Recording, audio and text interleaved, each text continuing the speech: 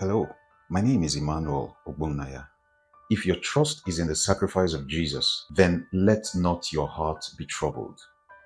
First things first, the peace of God starts from peace with God. I have seen people who are not certain of the fact that God is at peace with them. That uncertainty that they might not be admitted into God's presence produces fear in them. In turn, that fear gives birth to many other types of apprehensions. The unrest and anxieties in the hearts of many is rooted in the absence of peace with God.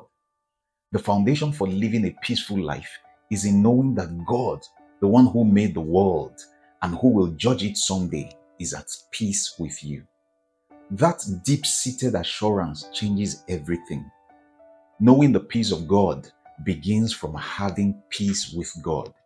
85 times in the Old Testament, the Bible speaks of something God instructed the people to practice. It was called peace offerings. It was first mentioned in Exodus chapter 20 and verse 24 as a condition for God to draw near to them and bless them. In Ezekiel 45 verse 15 and Ezekiel 45 verse 17, we see that peace offerings were for the purpose of reconciliation.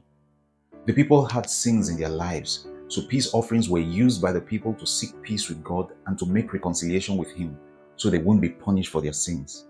To be at peace on their inside, the people at that time first had to come to God and offer a sacrifice so that they could make peace with God and not incur His wrath. When they made peace with God, then they were at peace on the inside. Friends, until you know God is at peace with you, you cannot experience the peace of God inside you.